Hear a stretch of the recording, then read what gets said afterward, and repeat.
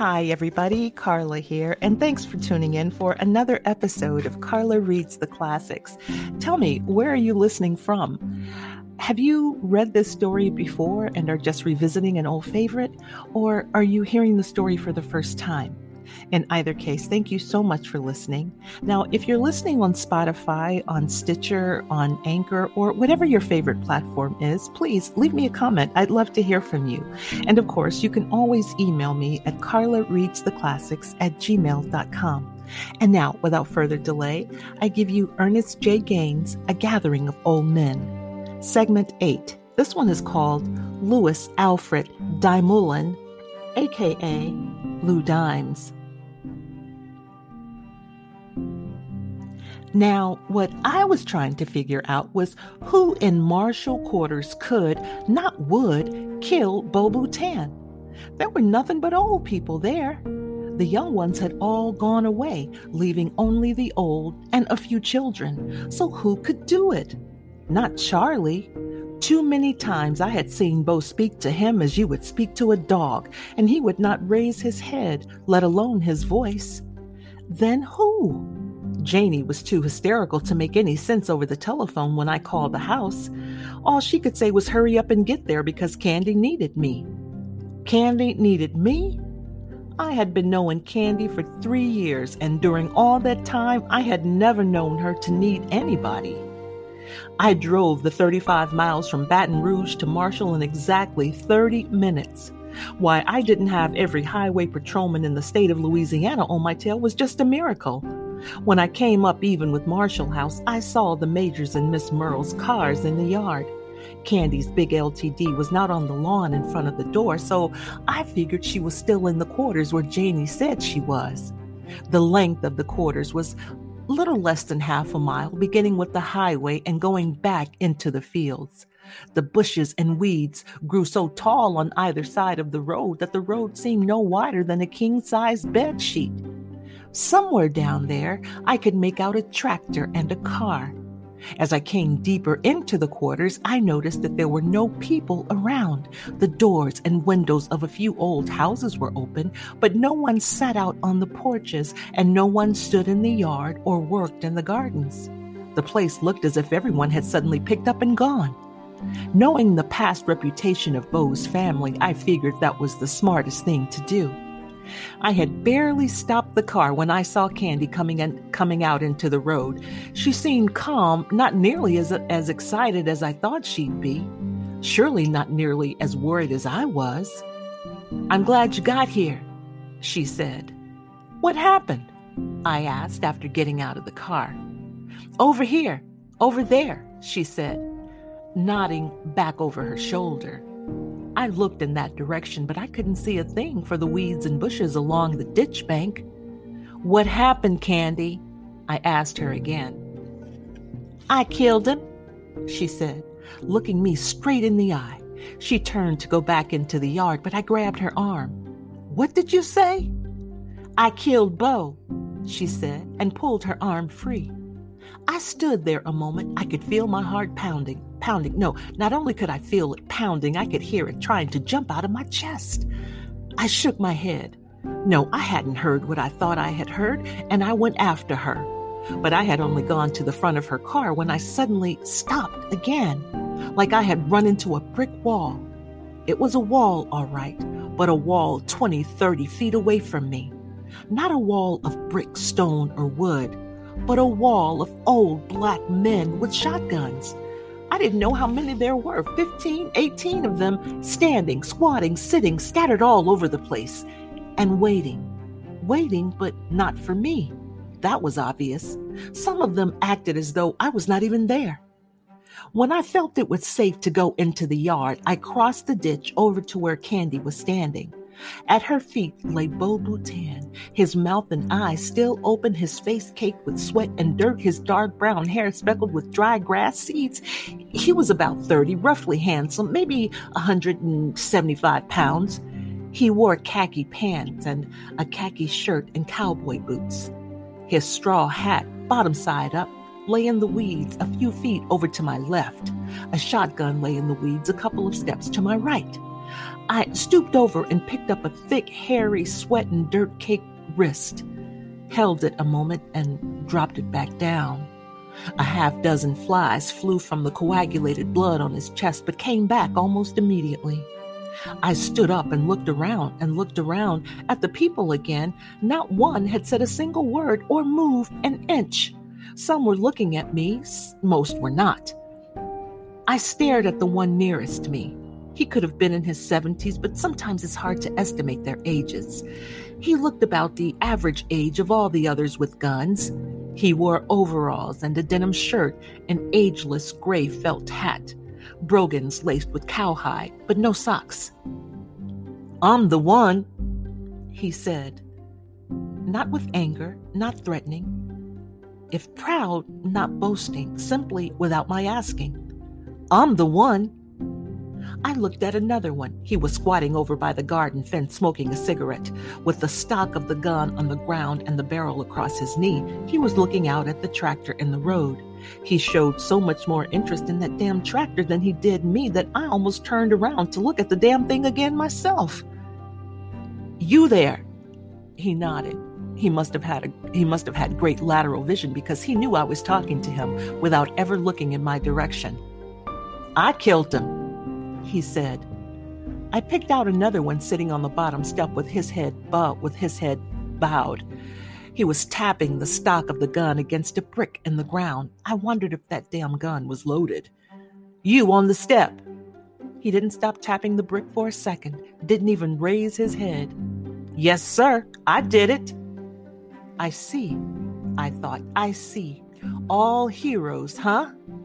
I looked at the preacher standing away from the rest. Pathetic, bald, weary-looking little man. He was the only one there who seemed frightened. He was sweating, probably from arguing with them.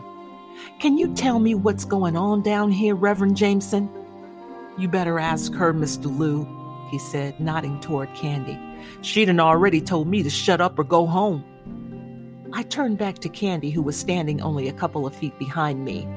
Well, what?" she said, looking up at me. "Didn't you hear them?" "I heard them." "You still say you did it?" "I did." "You're lying, Candy. You know I know you're lying." She got angry now. She told me she didn't care whether I believed her or not. She told me that Charlie and Bo had gotten into a fight back there in the fields, and Charlie had run up here to Matthew's house. She was here talking to Matthew. Charlie had been here only a minute or two when Bo came after him with a shotgun. She told him not to come into the yard. He did, and she took Matthew's gun and shot him. She said she didn't care who didn't believe her. That's the way it happened. "And what are they doing here?" I asked her. "To protect me, I suppose." "Since when?" She couldn't answer that. I looked down at Bo, at the flies gathered on his chest. "Can't somebody at least bring something out here to cover him up?" I said. "Corinne," Candy called to the woman on the porch. "Go inside and get me a sheet or something." Corinne, wearing a gray dress that could have been blue or purple once, got up from the rocker and went inside the house. A moment later, she returned carrying a bedspread that could have been green, pink, blue, or purple once, but now it, too, had faded to a dull gray, like the dress that she wore. She reached it toward one of the men nearest the porch, and he brought it to me. I watched him as he came toward me, but he avoided my eyes.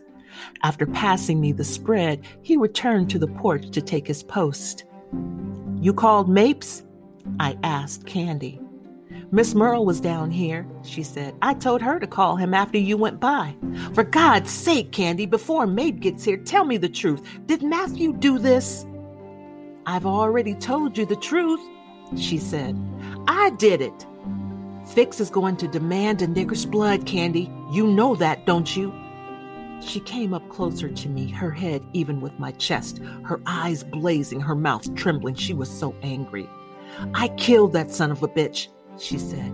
"That's what I'm going to tell Mapes, what I'm going to tell the radio, and what I'm going to give television. I killed that son of a bitch. Now, I called you here because I need you to stand beside me, because I don't have anybody else, nobody else. But if you don't want to stay, you can go on back to Baton Rouge. I don't beg." We stared at each other. She could see I didn't believe a damn thing she had said. The longer we looked at each other, the angrier she became. Her mouth tightened into a straight line. She wanted to hit, but she held back. She knew she still needed me. I turned from her to look at those old fools around me. I didn't know who I felt the most pity for. I knew she hadn't done it, and she wouldn't get out of it. But somebody had to pay for Bo's lying there. They saw the dust before I did. When I looked over my shoulder, Mapes had already stopped out in front of the house. He was sitting on the passenger side of the black Ford Fairlane, one of his deputies driving. They sat there watching us about a minute before getting out of the car. Mapes got out slowly as though he was very tired. He was about my height, 6'3", 6'4", but he outweighed me by 100 pounds at least. He was in his late 60s. He wore a gray lightweight suit, a gray hat, white shirt, and a red tie. His deputy, who wore a beige suit and tie but no hat, got out on the other side. He seemed to be in his early 20s. He was about 5'8" and weighed about 145 pounds. Even from this distance, you could see he was scared. He was unarmed, and he reached back into the car for a gun. Mapes spoke to him from over his shoulder, and he put the gun back. Mapes took off his hat and wiped the sweatband with the handkerchief. Then he wiped his forehead, the sides, and the back of his neck. Then he put the hat back on his head and the handkerchief back in his pocket. He did all that while watching us. He turned his head, not his body, to check out the tractor whose motor was still running. 30 seconds of this, and he looked back at us again. He raised his hand to his mouth and removed a piece of candy, probably what was left of a lifesaver. After inspecting it a moment, he flipped it away and came into the yard. He didn't look at all surprised by what he saw. I was sure he had never seen anything like it before, but he had been around a long time, and he had seen many other strange things, so it was possible that nothing surprised him anymore. The deputy followed him into the yard, sticking as close as a small, frightened child would stick to his father. Mapes nodded, but didn't speak. I nodded back, but Candy didn't. Mapes stared at me with those ash-gray eyes another second. Then he looked down at the spread. He nodded again. It was not to me this time, it was to his deputy. But the deputy was busy watching the old men with the shotguns. "Griffin," Mapes said to him.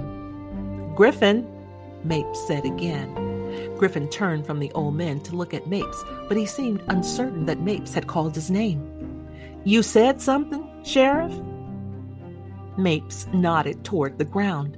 Griffin glanced back over his shoulder toward the old men before leaning over and pulling back the spread. He quickly turned his head when he saw the bloody shirt, dirty face, dirty brown hair of Bo Boutin. Mapes didn't turn his head. He looked down at the body a good 30 seconds and told Griffin to cover it up again.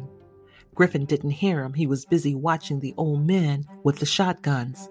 "Griffin," Mapes repeated. Griffin glanced up at Mapes, but Mapes had already turned away. Griffin covered up the body without looking at it. "Go turn off that thing," Mapes said. "Sir?" Griffin asked. "The tractor, Griffin," Mapes said impatiently. Griffin started toward the road. "Griffin," Mapes called. His voice remained level without inflection, yet meaningful. "Yes, sir," Griffin answered. Mapes didn't turn around, so Griffin had to come back to face him. "Get on that radio. Tell Russ, no one else, Russell, to go back on that bayou and keep Fix there. No one else but him. And keep Fix and that crowd back there until he hears from me. And tell Herman to come out here and pick this up." But he didn't tell him who it was. "But don't tell him who it was." Griffin nodded and started to leave again. "Griffin," Mapes said, his voice still level. Griffin stopped. "First, turn off the tractor," Mapes said. He was looking at Griffin as though Griffin were not very bright. "Second, call Russ. Third, call Herman. Tell him to come out here and pick up a dead body. No name. Fourth, can you remember all that between here and the car?" "Of course, Sheriff." Mapes stared down at Griffin until Griffin walked away. Then he turned his attention toward the old men with the guns. "I counted 18 of them," he said. "Is that all of them?" I didn't count them, I said. And you? He asked Candy. He did not look directly at her. He spoke to her from the side. Already he seemed to suspect that she had something to do with all these people being there.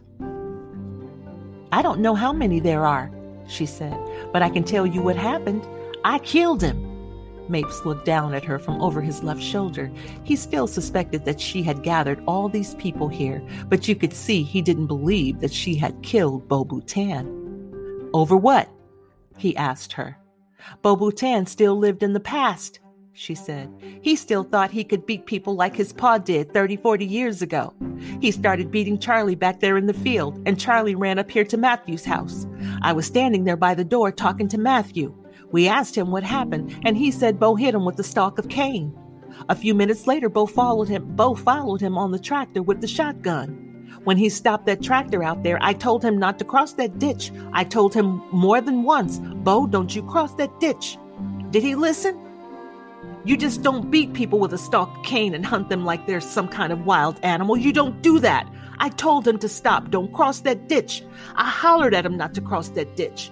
When he didn't stop, I reached and I got the shotgun Matthew keeps beside the door, and I'll swear to that in court. Mapes continued to look at her from the side. Once, while she was talking, he shot a quick glance at me. I could tell he didn't believe anything she was saying. Now she could see it too. I'll swear to it in court, she said again, and that's my story to the press. Mapes grunted and turned to look at the people again. He had been watching and listening, but remained quiet. Even the children who sat on the steps were quiet but watching. The deputy came back into the yard and stood next to Mapes. Bring me one of them, Mapes said to him. Which one, Sheriff? Griffin asked. One that can talk, Mapes said without looking at Griffin. Griffin left. Candy had been standing a little behind Mapes, but now she moved in front to face him. I told you I did it, she said. Why are you questioning them? Mapes didn't answer her. Candy, please, I said. I reached out to touch her, but she jerked her arm away from me. Because they're black and helpless? Is that why you're picking on them? He ignored her. He was watching Griffin lead one of the old fellows toward him. The old man had to be 80. Griffin was probably afraid of anyone younger. The old man wore overalls, a khaki shirt, and an old felt hat. He was a clean-shaven old fellow, walked with quick steps, leaning a bit forward. Candy moved to the side as Griffin led him up to Mapes. When Griffin released his arm, he took off his hat and held it to his chest. His head was shaved as clean as his face. He looked up at Mapes a second, then his eyes came down to Mapes' chest. He had a nervous twitch that made his bald head bob continually, as if he were always agreeing with you. He was quite a bit shorter than Mapes, maybe even a foot shorter. Mapes let him stand there a while before saying anything to him. How come you so far from home, Uncle Billy? Mapes asked him. I killed him, the old man said, without raising his eyes from Mapes' chest. His bald head never stopped bobbing. Now, I don't have time for that, Uncle Billy, Mapes said. This is my fishing day. I ask you again, how come you so far away from home? I killed. The back of Mapes' hand went pow across Uncle Billy's face, and spit shot from the old man's mouth, and his head jerked to the side. Mapes had hit him so quickly that I hadn't seen it coming or expected it. I heard a groan from the women sitting on the steps. Look at that, one of them said. An old man like Billy Washington, just look at that. Mapes, I'm going to remember that, Candy said, stabbing her finger toward him. I've got a lot of witnesses. I'm going to remember that. Mapes paid her no attention. Let's try it again, Uncle Billy. How come you so far from home? I killed him, Uncle Billy said, his bald head bobbing. Pow! Went Mapes' hand again. Blood dripped from Uncle Billy's mouth, but he would not wipe it away. Stand him over there. Bring me another one, Mapes said to Griffin. You're going to beat them all, Mapes? Candy asked him. She was mad enough to hit him, but Mapes probably would have hit her back. I didn't like what was going on either, but I knew that had I interfered, Mapes would have knocked hell out of me and thrown me in the back of his car.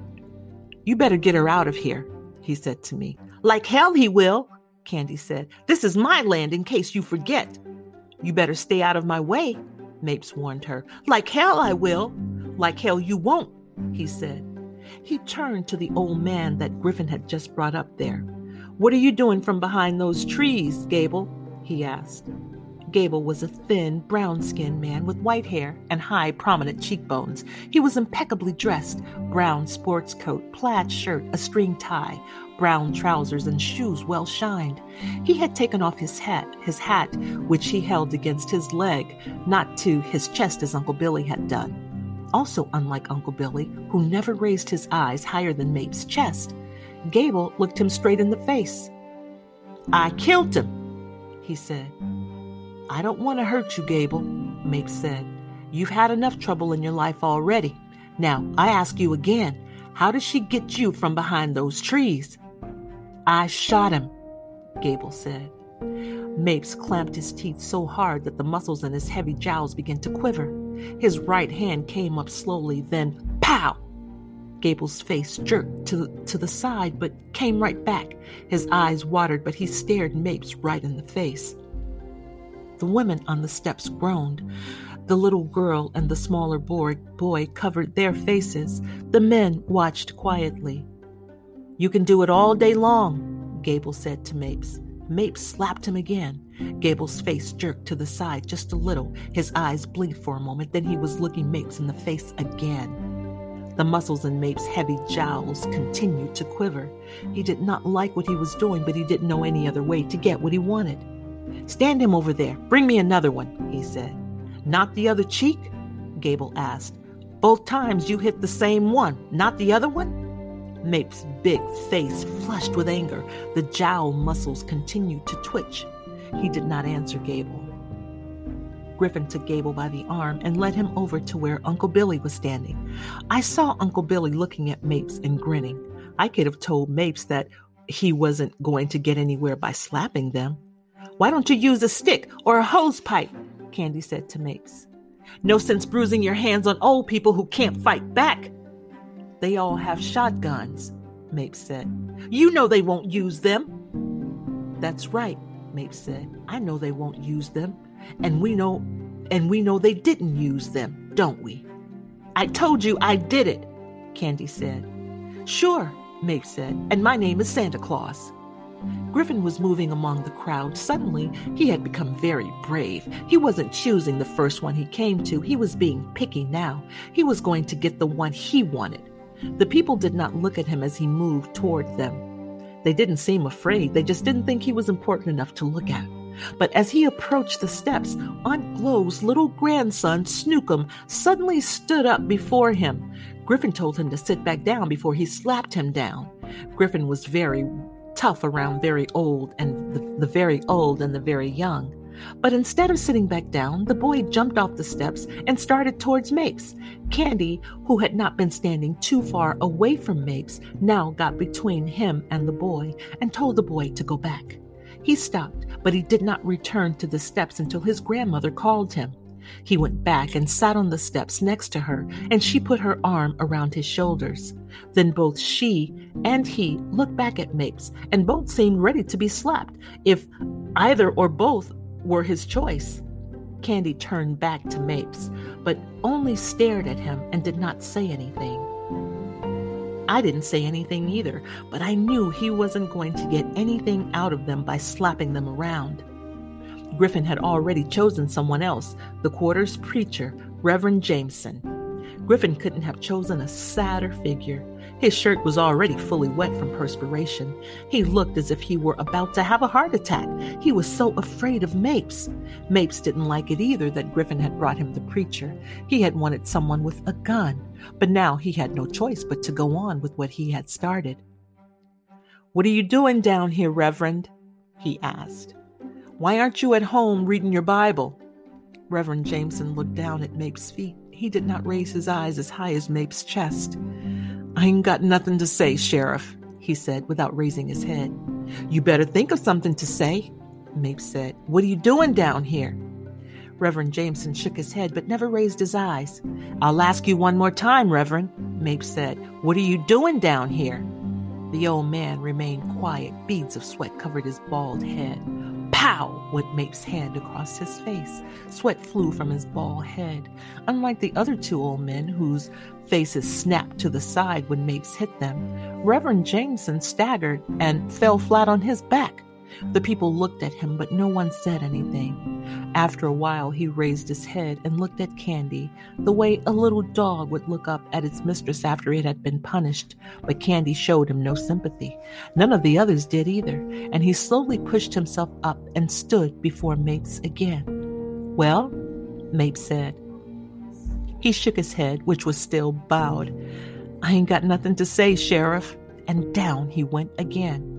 He sat up just as he had done before and stared down at the ground. Then, as he started pushing himself to his feet, suddenly every last person in the yard and on the porch, whether he was sitting, squatting, or standing, began forming a line up to Mapes. Candy was at the head of the line. "I'm next, Mapes," she said. Mapes stared at her with those hard, ash-colored eyes, and his flushed, heavy jowls trembled even more violently. I thought he was going to hit her for sure now, and I was just about ready to step between them when he jerked his head and walked away. And I knew he wanted me to follow him out into the road. He leaned back against his car and crossed his legs and folded his arms across his chest. He was a big man, 260, 270, and he looked very tired. I leaned back against the car beside him and both of us looked into the yard. The people had begun moving around again. Candy was attending to Uncle Billy, wiping his mouth with a handkerchief, and I noticed for the first time that the only person who had not gotten into the line was Matthew. He still squatted against the wall with the gun cradled in his arms. He was smoking a cigarette and looking out at us. "You know he did it, don't you?" Mapes said. He had calmed down some. "Who?" I said. "You know who I'm talking about." Yes, I knew who he was talking about. We were both looking at him squatting there. "Why don't you arrest him?" I said. "On what charges?" Mapes asked. "Killing Bo, I suppose." "How can you prove it?" Mapes said. "Because Bo was killed here in his yard? That's no proof. Clinton would have that thrown out of court in 2 seconds flat, and she knows that too." "What about the gun?" "You didn't look very close, did you?" Mapes asked me. "Every last one has the same make gun, 12 gauge. Everyone probably has the same numbered shell in that gun right now too. No, you can't arrest them on that. But he killed him, all right. The only one with nuts enough to do it." He got half a roll of lifesavers out of his pocket and reached it toward me. I shook my head. He put one of the lifesavers into his mouth and the pack back into his pocket. He sucked on the lifesaver while he looked at Matthew squatting against the wall. "You seen Charlie?" he asked me. "No, I haven't seen him." "He's probably hiding somewhere back there in the field," Mapes said. "We can pick him up any time, but he didn't do it. Matthew did, and she arranged this little get-together. Not him. He never would have. He's a tough old goat just like you see him there. He probably would have turned himself in by now if she hadn't gotten into it, but he doesn't want to go against her. Where she got all these men from, only God knows. Look at them. Look at all those guns." We both looked at the old men with their shotguns. Candy had finished attending to Uncle Billy and Gable, and she had gone back to the steps to stand beside Aunt Glo and the children. She and Aunt Glo were talking and looking out into the road at us. "My God, man, can't you talk to her?" Mapes said to me. "I didn't want any trouble on this place. That Baton Rouge crowd's already getting drunk for that game tomorrow. Some of them wouldn't want anything better than a necktie party tonight." "I tried talking. She wouldn't listen," I said. "You tried throwing her butt into the back of that car?" Mapes asked. "No, I didn't try that, Mapes," I told him. "I hear there's a law against kidnapping people, especially on their own place." "There's a law against harboring a murderer, too," Mapes said. "You ever heard of that law?" I didn't answer him. I looked at Candy standing beside the steps talking to Aunt Glo. "You two are going to make a hell of a marriage," Mapes said. "Don't get personal, Mapes," I told him. "When is the date?" he asked and grinned. Just don't get personal, all right, Mapes? He exhaled a deep breath while he looked at me. I wasn't much of a man in his eyesight.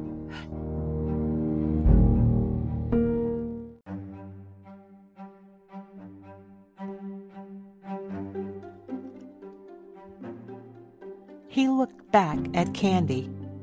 Maybe Bo was living in the past and maybe he wasn't, but she damn sure is, he said.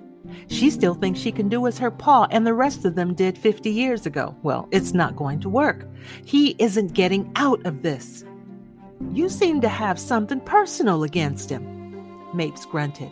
That's where you're wrong. I admire the nigger. He's a better man than most I've met, black or white. But he killed a man and she's not getting him out of it. If she had any sense at all, she would have taken him to jail hours ago. Because if Fix doesn't show up, others may. And they won't be coming here to talk. But I don't suppose she realizes that. He looked at me to see if I had any comments. I had nothing to say. He looked past me. Well, here comes Herman, he said. The hearse drove slowly down the road. It went by us, then stopped in front of Mapes' car, and the coroner and his assistant remained inside a while looking out at the people.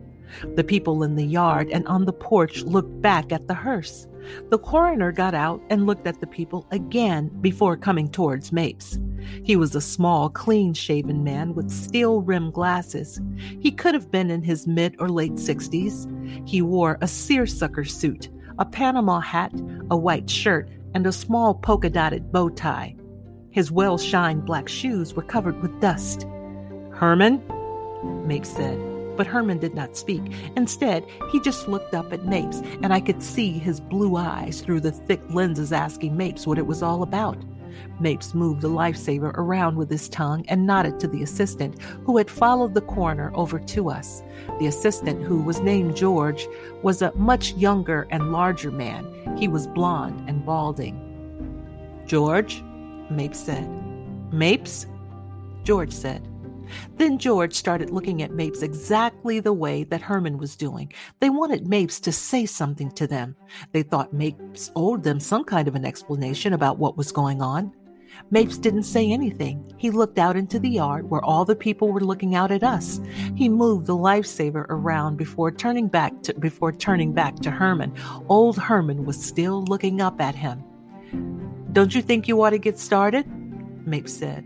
Herman waited about 10 more seconds before he said, "Sure, Mapes."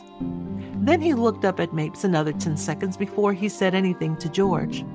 "Bring that stretcher and a blanket," he said. Then, while George was getting the stretcher and blanket out of the hearse, Herman looked up at Mapes another 10 or 15 seconds before going into the yard. After a while, Mapes and I followed him. "How long you reckon he's been dead?" Mapes asked. Herman was on one knee looking down at Bo. 2, maybe 3 hours, I suppose, he said. "More like 3, Mapes said.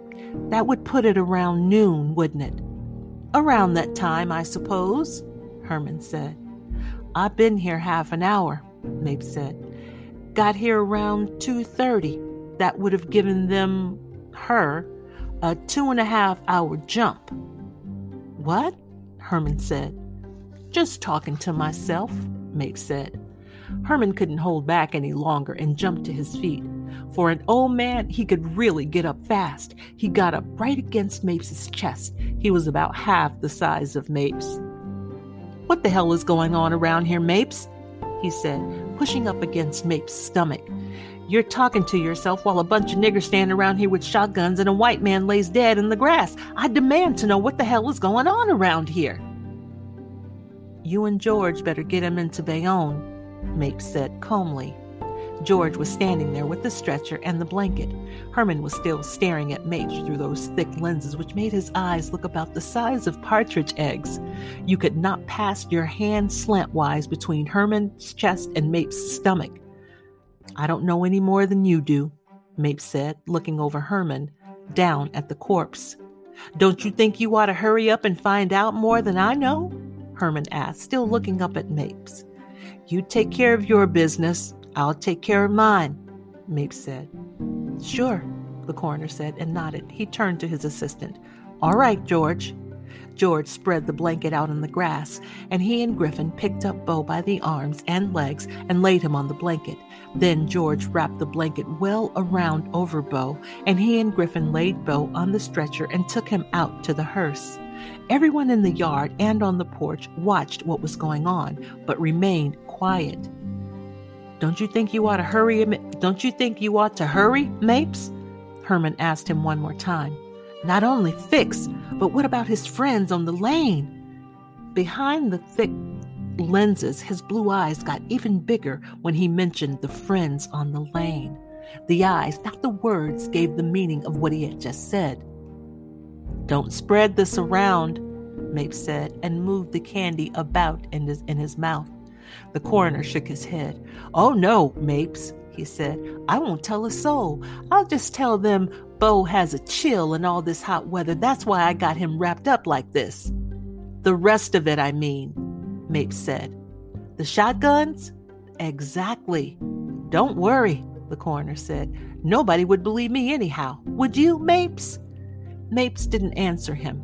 The coroner looked around at the people, then back at Mapes again, but he could see that Mapes had no more to say to him, and after looking up at me helplessly, he left the yard.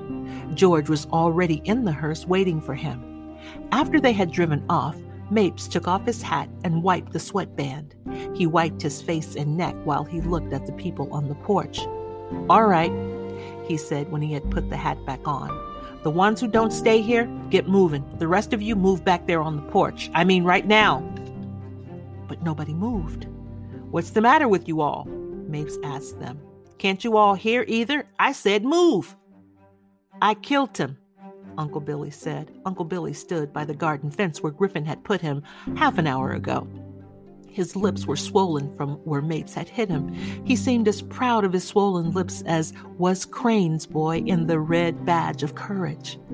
Mapes stared at him a second, then he went toward him. Everyone expected Mapes to pop him again. Instead, he jerked the gun out of Uncle Billy's hand, ejected the shell, and raised it to his nose. Then he put the shell back and slammed the gun into the waiting hands. Who told you to fire that gun, Uncle Billy? Mapes asked him. Nobody, Uncle Billy said. Candy, didn't she? Mapes asked. No, sir, Uncle Billy said. You still go to church, Uncle Billy? Mapes asked him. A deacon at Shadrach Baptist Church, Uncle Billy said. If I got a Bible, would you still say you shot Bo, Uncle Billy? Uncle Billy licked his bottom lip, and he lowered his head as though he had to give this great consideration. Mapes waited. We all waited. Mapes got tired of waiting. Well, he said. Uncle Billy raised his head, and looking Mapes straight in his eyes, he nodded. You didn't shoot Bo, now did you, Uncle Billy? Mapes asked him again. Yes, sir, Sheriff. Candy put you up to all this now, didn't she? Mapes asked the old man. Don't worry, I won't let her do anything to you, I promise you. No, sir, I did it all on my own, Uncle Billy said, his head continually bobbing. Was Candy down here when you got here? Mapes asked, using a different tactic now. I don't rightly know, Uncle Billy said. What you mean you don't rightly know? Mapes asked. That's her car out there. Was her car here? I can't rightly tell, the old man said. You mean you can't rightly see. That's what you mean, don't you, Uncle Billy? Oh, I sees pretty well, Sheriff, pretty well indeed. Mapes looked at the old man with exasperation. He was getting awfully tired. When did you hear about the killing, Uncle Billy? 1 o'clock? I didn't have to hear about it, Sheriff. I was right here. I did it. What were you doing when Candy called you? Taking a nap? Eating dinner? What, Uncle Billy? Didn't call me at all, Uncle Billy said. I was right here, and I shot him. Mapes's big face had turned redder with exasperation. He wanted to hit the old man again, maybe even choke him. You ever seen anybody die in the electric chair, old man? Mapes asked Uncle Billy. Uncle Billy's head went on bobbing. No, sir, he said. It's not a pretty sight, Uncle Billy.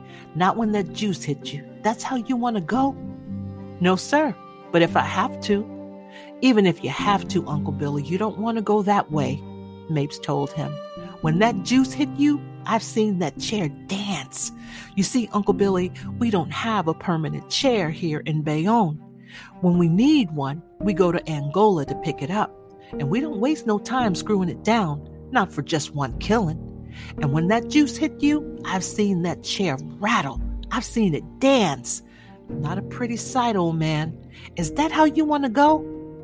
No, sir. Then what you think will happen if I take you in and they convict you? You think you're too old to die in the chair? No, sir. Well, the old man licked his swollen bottom lip and looked down at the ground again. I thought Mapes had finally gotten to him. Everybody on the porch and in the yard was watching and waiting. I don't have all day, Uncle Billy, Mapes said.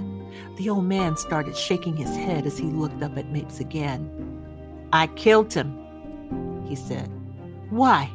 Mapes asked him. Sir? Why did you kill Bo? What they did, my boy, what they did to my boy, the old man said, staring blankly at Mapes, his head bobbing again, his swollen bottom lip trembled nervously. The way they beat him till they beat him till he was crazy, and we had to send him to Jackson.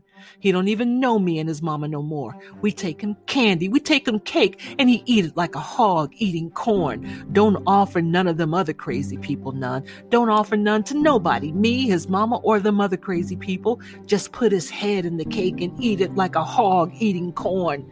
His mama sliced him a little piece and handed it to him. He let it fall on the table and eat it like a hog eating corn. That's no way to be. It hurt his mama every time she sees that. Who beat your boy, Uncle Billy? Mapes asked the old man. Fixing them, what the people say. But you don't know for sure. I can just take what the people say. I wasn't there. When did all this happen, Uncle Billy? Years back, when he come home from that war? What war? That war with Hitler and them Japs. You've been holding a grudge against Fix all that time, Uncle Billy? I don't hold no grudge. My Bible tells me not to hold no grudge. Your Bible also tells you thou shalt not kill. Yes, sir, it does. Well, sometimes you just has to go against your Bible, Sheriff, Uncle Billy told Mapes. His bald head didn't stop bobbing. You didn't, Mapes said.